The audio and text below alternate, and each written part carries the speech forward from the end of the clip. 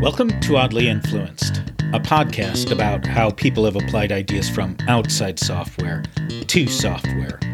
Episode 21, Legitimate Peripheral Participation.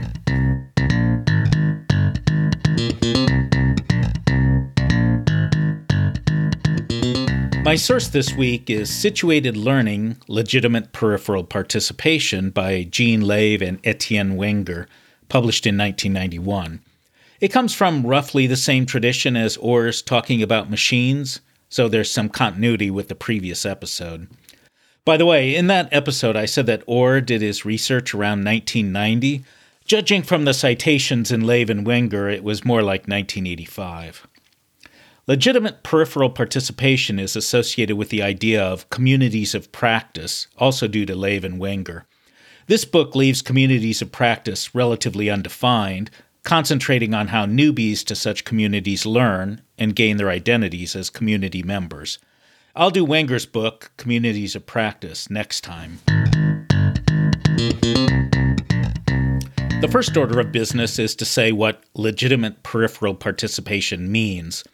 As a very rough first approximation, and feel free to let this definition just flow over you, because I'll give examples later, they're talking about the process by which an apprentice becomes a master.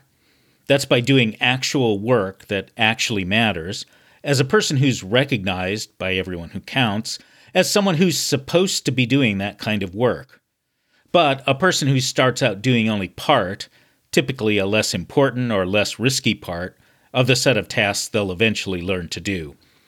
Peripheral is specifically not supposed to be opposed to central, in that there's not necessarily a single set of tasks which are necessary and sufficient to be, say, a master tailor. Instead, it's supposed to suggest a kind of opening through which the apprentice gains access to what's needed to learn a practice. I think gradual captures the idea better than peripheral, but hey, whoever gets there first gets to pick the jargon.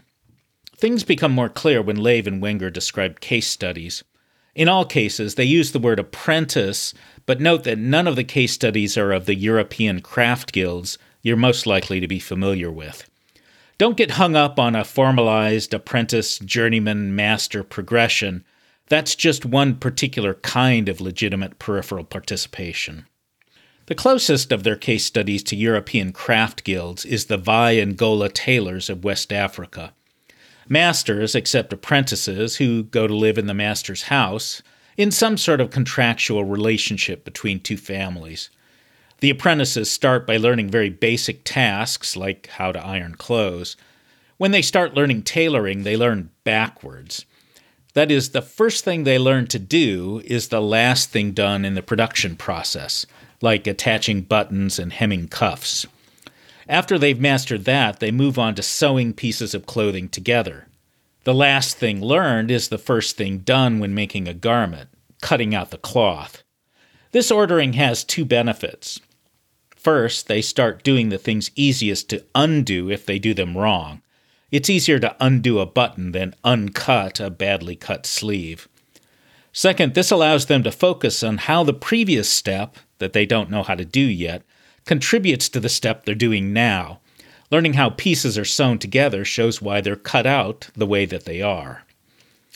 As is common in all the case studies, there's a lot more learning than teaching. Apprentices learn by talking to each other, in a way reminiscent of last episode's copier repair techs, and they learn by watching the masters at work. It's not stated specifically, but my impression is there's a lot more of the apprentice asking, "Why did you do that?" than the master pontificating, "As you see, I do this in the following way." That is because that actually matches the widespread observation that experts typically have a hard time explaining why they do what they do. They simply act expertly. So why should we expect them to know what an apprentice needs at any given time? So even though Lave and Wenger warn against it, let's break the phrase into its constituent words. Legitimate. Apprentices are supposed to be there, contributing to the master's enterprise. Peripheral. They start by learning low-risk, low-demand tasks, then moving on, rather than, say, doing everything badly, then learning how to do everything a little bit better, and so on. Participation. The vast bulk of the learning is gained by doing rather than by being taught. Especially, they don't do toy projects that are discarded. They contribute to products that get sold. Let's contrast that apprenticeship to the formalized apprenticeship of unionized supermarket meat cutters in the USA around 1970. The first part of learning was partly in a classroom setting with book learning and written exams, and partly in a shop where people did toy projects. Those toy projects were frequently outdated. For example, one of the first things apprentices learned was how to sharpen a knife. Seems useful, but the problem is that in modern supermarkets, sharpening was outsourced. Someone delivers sharpened knives and picks up the dull knives to be sharpened. When an apprentice gets an actual job, they are put to work on short, repetitive tasks. They're not encouraged to talk to each other or to the journeyman, because time is money to their manager. Often, they can't even see other people doing different jobs. Quote, "Some meat departments were laid out so that apprentices working at the wrapping machine could not watch journeymen cut and saw meat. An apprentice's feeling about this separation came out when a district manager in a large local market told him to return poorly arranged trays of meat to the journeyman. 'I'm scared to go in the back room. I feel so out of place there. I haven't gone back there in a long time because I don't know what to do when I'm there. All those guys know so much about meat cutting, and I don't know anything.'" End quote. Moreover, apprentices don't move on from their first task once they've mastered it. They may continue to do the same task for years, only moving on when a new apprentice is hired. In larger stores, the efficiencies of division of labor may mean that no one ever achieves full mastery. So, there's a big difference between tailors and meat cutters. Even though meat cutters have an explicit teaching program, they provide much less opportunity for learning. I suppose the same sort of thing could have happened to the West African tailors, but it doesn't seem to have. Certainly the European craft guilds had lots of exploitation of apprentices, especially since it wasn't in the master's interest to train up people who could compete with them. I'm reminded of a tweet by the Angry Norwegian. Quote, "I once had a team member who got visibly upset after I facilitated our first mob programming session. He stood up and said, 'Look, I've spent many years working hard to get where I am today, and I sure as hell am not going to share my knowledge here for free.'" The difference, I think, comes down to community and identity. I think the complaining team member didn't see himself as a member of a community that assumes, as a matter of course, as part of the circle of life, that you train the people who will someday replace you. In the book's jargon, a community that reproduces itself. He sees himself as detached, like the people who assign tasks to meat cutters, who are not meat cutters themselves. They're not interested in meat cutters as a community of practice, or in the future of meat cuttery. They're interested in minimizing cost, maximizing output, and moving on to a better management job. Another case study is Yucatec Midwives, and it introduces some interesting twists. There isn't exactly a formal role for apprenticeship. Only daughters and granddaughters of midwives become midwives, but it's a gradual thing. This passage is worth quoting at length. "Girls in such families, without being identified as apprentice midwives, absorb the essence of midwifery practice as well as specific knowledge about many procedures simply in the process of growing up. They know what the life of a midwife is like, for example, that she needs to go out at all hours of the day or night, what kinds of stories the men and women who come to consult her tell, what kind of herbs and other remedies need to be collected, and the like. As young children, they might be sitting quietly in a corner as their mother administers a prenatal massage. They would hear stories of difficult cases, of miraculous outcomes, and the like. As they grow older, they may be passing messages, running errands, getting needed supplies. A young girl might be present as her mother stops for a postpartum visit after the daily shopping trip to the market. Eventually, after she has had a child herself, she might come along to a birth, perhaps because her ailing grandmother needs someone to walk with, and thus find herself doing for the woman in labor what other women had done for her when she gave birth. That is, she may take a turn at supporting the laboring woman. Eventually, she may even administer prenatal massages to selected clients. At some point, she may decide that she actually wants to do this kind of work. She then pays more attention, but only rarely does she ask questions. Her mentor sees their association primarily as one that is of some use to her. Rosa already knows how to do a massage, so I can send her if I am too busy. As time goes on, the apprentice takes over more and more of the workload, starting with the routine and tedious parts, and ending with what is in Yucatan the most culturally significant, the birth of the placenta. As a side note, my dad learned carpentry through a formal apprenticeship in Germany, and the way I informally apprenticed to him mirrored this midwife's style. Not a whole lot of conversation about the work. Granted, I never got any good at carpentry, but that's probably more due to my complete lack of innate talent than to that style of legitimate peripheral participation.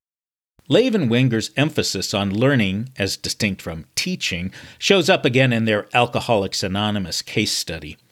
I'll abbreviate Alcoholics Anonymous to AA from now on.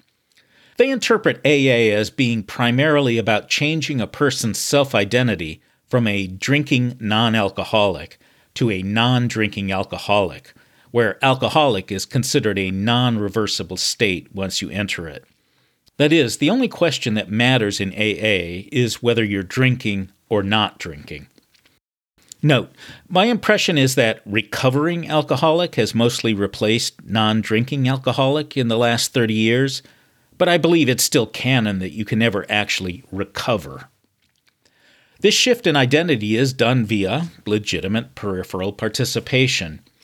AA is organized around meetings in which people largely tell stories. You're legitimate if you attend a meeting. Everyone there will assume you're an alcoholic like them, and so welcome you, even if you are there because a judge sentenced you to come. You participate when you tell stories from your life. The peripheral box is checked off by your progression through the 12 steps that are explicitly laid out as the path to sobriety. But for purposes of this book, it's more relevant that you gradually learn to tell your story in the way that AA thinks you should. This learning is mostly done through, again, observation. Newcomers watch other people tell their stories and learn from that how to tell their own stories. Another long quote. In AA, personal stories are told for the explicit stated purpose of providing a model of alcoholism so that other drinkers may find so much of themselves in the lives of professed alcoholics that they cannot help but ask whether they, too, are alcoholics. Telling an AA story is not something one learns through explicit teaching. Newcomers are not told how to tell their stories, yet most people who remain in AA learn to do this. All members are encouraged to speak at discussions and to maintain friendship with other AA members. In the course of this social interaction, the new member is called upon to talk about her own life. Usually, unless the interpretation runs counter to AA beliefs, the speaker is not corrected. Rather, other speakers will take the appropriate parts of the newcomer's comments and build on this in their own comments, giving parallel accounts with different interpretations, for example, or expanding on parts of their own stories which are similar to parts of the newcomer's story, while ignoring the inappropriate parts of the newcomer's story. AAs must learn to experience their problems as drinking problems and themselves as alcoholics. Stories do not just describe a life in a learned genre, but are tools for reinterpreting the past and understanding the self. The initiate comes to understand herself as a non-drinking alcoholic and to reinterpret her life as evidence." End quote. Here we once again have people learning a skill via practice, observing skilled practitioners, with the driving force being to move from the periphery to the inside.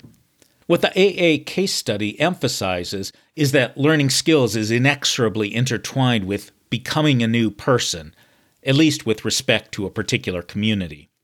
That is, two West African weavers might have completely different roles within their respective families, but within the community of weavers, They've become people notably similar to each other in very many ways. Moreover, they haven't been taught to be so similar, not exactly, but rather they've learned to be similar because, I assume, humans are evolved to be learning machines and also to seek a group identity. Lev and Wenger do a little dance where they don't exactly criticize the type of teaching we're used to from school, but it's pretty clear they don't think much of it. Their telling point is that teaching inducts learners into a particular community of practice, that of student who graduates. In the meat cutter example, skill at graduating doesn't necessarily translate to skill at working with meat. In software, skill at getting a computer science degree is only loosely correlated with being able to program, much less to program in a team. The last case study is of the training of quartermasters on U.S. naval ships, derived from the work of Edwin Hutchins. There's not a whole lot new in this one, and in any case, Hutchins' own book, Cognition in the Wild, deserves its own episode. The most interesting bit about quartermasters is that their training starts at the beginning of a temporal process, rather than learning first, the tasks done last, the way our tailors did. The first thing novice quartermasters learn is gathering data using various devices. Only after mastering that do they move to creating and analyzing summary data. Why that order? Our authors quote Hutchins as saying, "The fact that the quartermasters themselves follow the same trajectory through the system as does sensed information has an important consequence for the larger system's ability to detect, diagnose, and correct errors." But they then use ellipses to remove Hutchins' elaboration. They further quote Hutchins that movement through the system with increasing expertise results in a pattern of overlapping expertise, with knowledge of the entry-level tasks most redundantly represented. Perhaps this has to do with operating a ship in battle. It does no good to have people expert at processing data if there's no one left who's any good at acquiring that data. It's better to have good data that's incompletely or weakly processed. Although Lev and Wenger don't really give enough information, my hunch is that the order is again about reducing system risk. So, what does this suggest for learning a profession of software? Because I think it's broadly agreed that people do not leave the universities ready to become programmers, or even more, testers or product owners or whatever. It seems to me that our approaches to bringing up new people range from benign neglect, sink or swim, to various forms of active mentorship. I've always thought mentorship was obviously the right thing, but Lev and Wenger made me wonder. Remember, they emphasize that apprentices learn from other apprentices more than they do from masters. And even when they learn from masters, Lev and Wenger note an apprentice is more likely to learn from some other apprentice's master than from his own. I expect that's because the other master doesn't have direct power over you, so is less intimidating. It's easier to admit you don't understand something. Another hurdle for mentorship is that it so easily slips into being about me, the expert, teaching, rather than about you, learning. That means what you're learning is how to be a student, how to be a subordinate, how to behave in one-on-ones, not how to perform tasks. It's probably mostly bad for a mentor and apprentice to meet away from the computer, rather than, quote, co-participating in doing the work. So mentorship ought to mainly mean working together. I used to suggest pairing. However, because of the power dynamics, it's probably better to learn through mob or ensemble programming. Mobbing is closer to the peer learning our authors emphasize, and people tell me that mob programming is more comfortably adopted than pairing. So maybe your apprentice doesn't need you so much. If you're a mentor, I'd advise not thinking your job is to teach, but rather to set the stage for learning. It's to remove impediments preventing your mentee from learning from other people.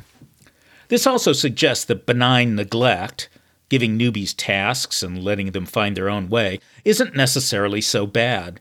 A motivated employee is a learning machine if encouraged or allowed to be. Sure, it's bad for a newcomer to be hunched over a monitor in an open plan office, wearing headphones, seeing nothing but the monitor, learning from other people only by watching arguments and pull request reviews. That's bad because the newbie only sees the result of practice, not practice itself. Even arguments and reviews tend to be, why did you do that? Not, how did you do that? So it's up to the motivated newcomers to take charge. They need to find people, peers, approachable experts to talk with. Better, they need to organize co-participation, do some sneaky mob programming justified however they can. Our authors point out that apprentices will often take advantage of, quote, benign community neglect to, again, quote, configure their own learning relationships with other apprentices. Apprentices do need to observe people with more expertise, but not necessarily to be super participatory. Lave and Wenger describe apprentices sitting next to masters at two-person benches and give the impression that not much talking is done. When I read that, I was reminded of those horrible pair programming sessions where one person types and the other person passively watches. Certainly, those are not very much fun or very productive when people are at approximately the same level of skill. However, it might not be that bad for an apprentice to quietly observe someone programming, not to participate in the design, but to take notes about practice. It might not even be bad if those notes don't generate questions answered by the expert, but are rather taken away for discussion among peers, discussions that lead to trying things out. Such discussion is probably good even if the expert does talk. Remember, experts rarely have great insights into their own practice.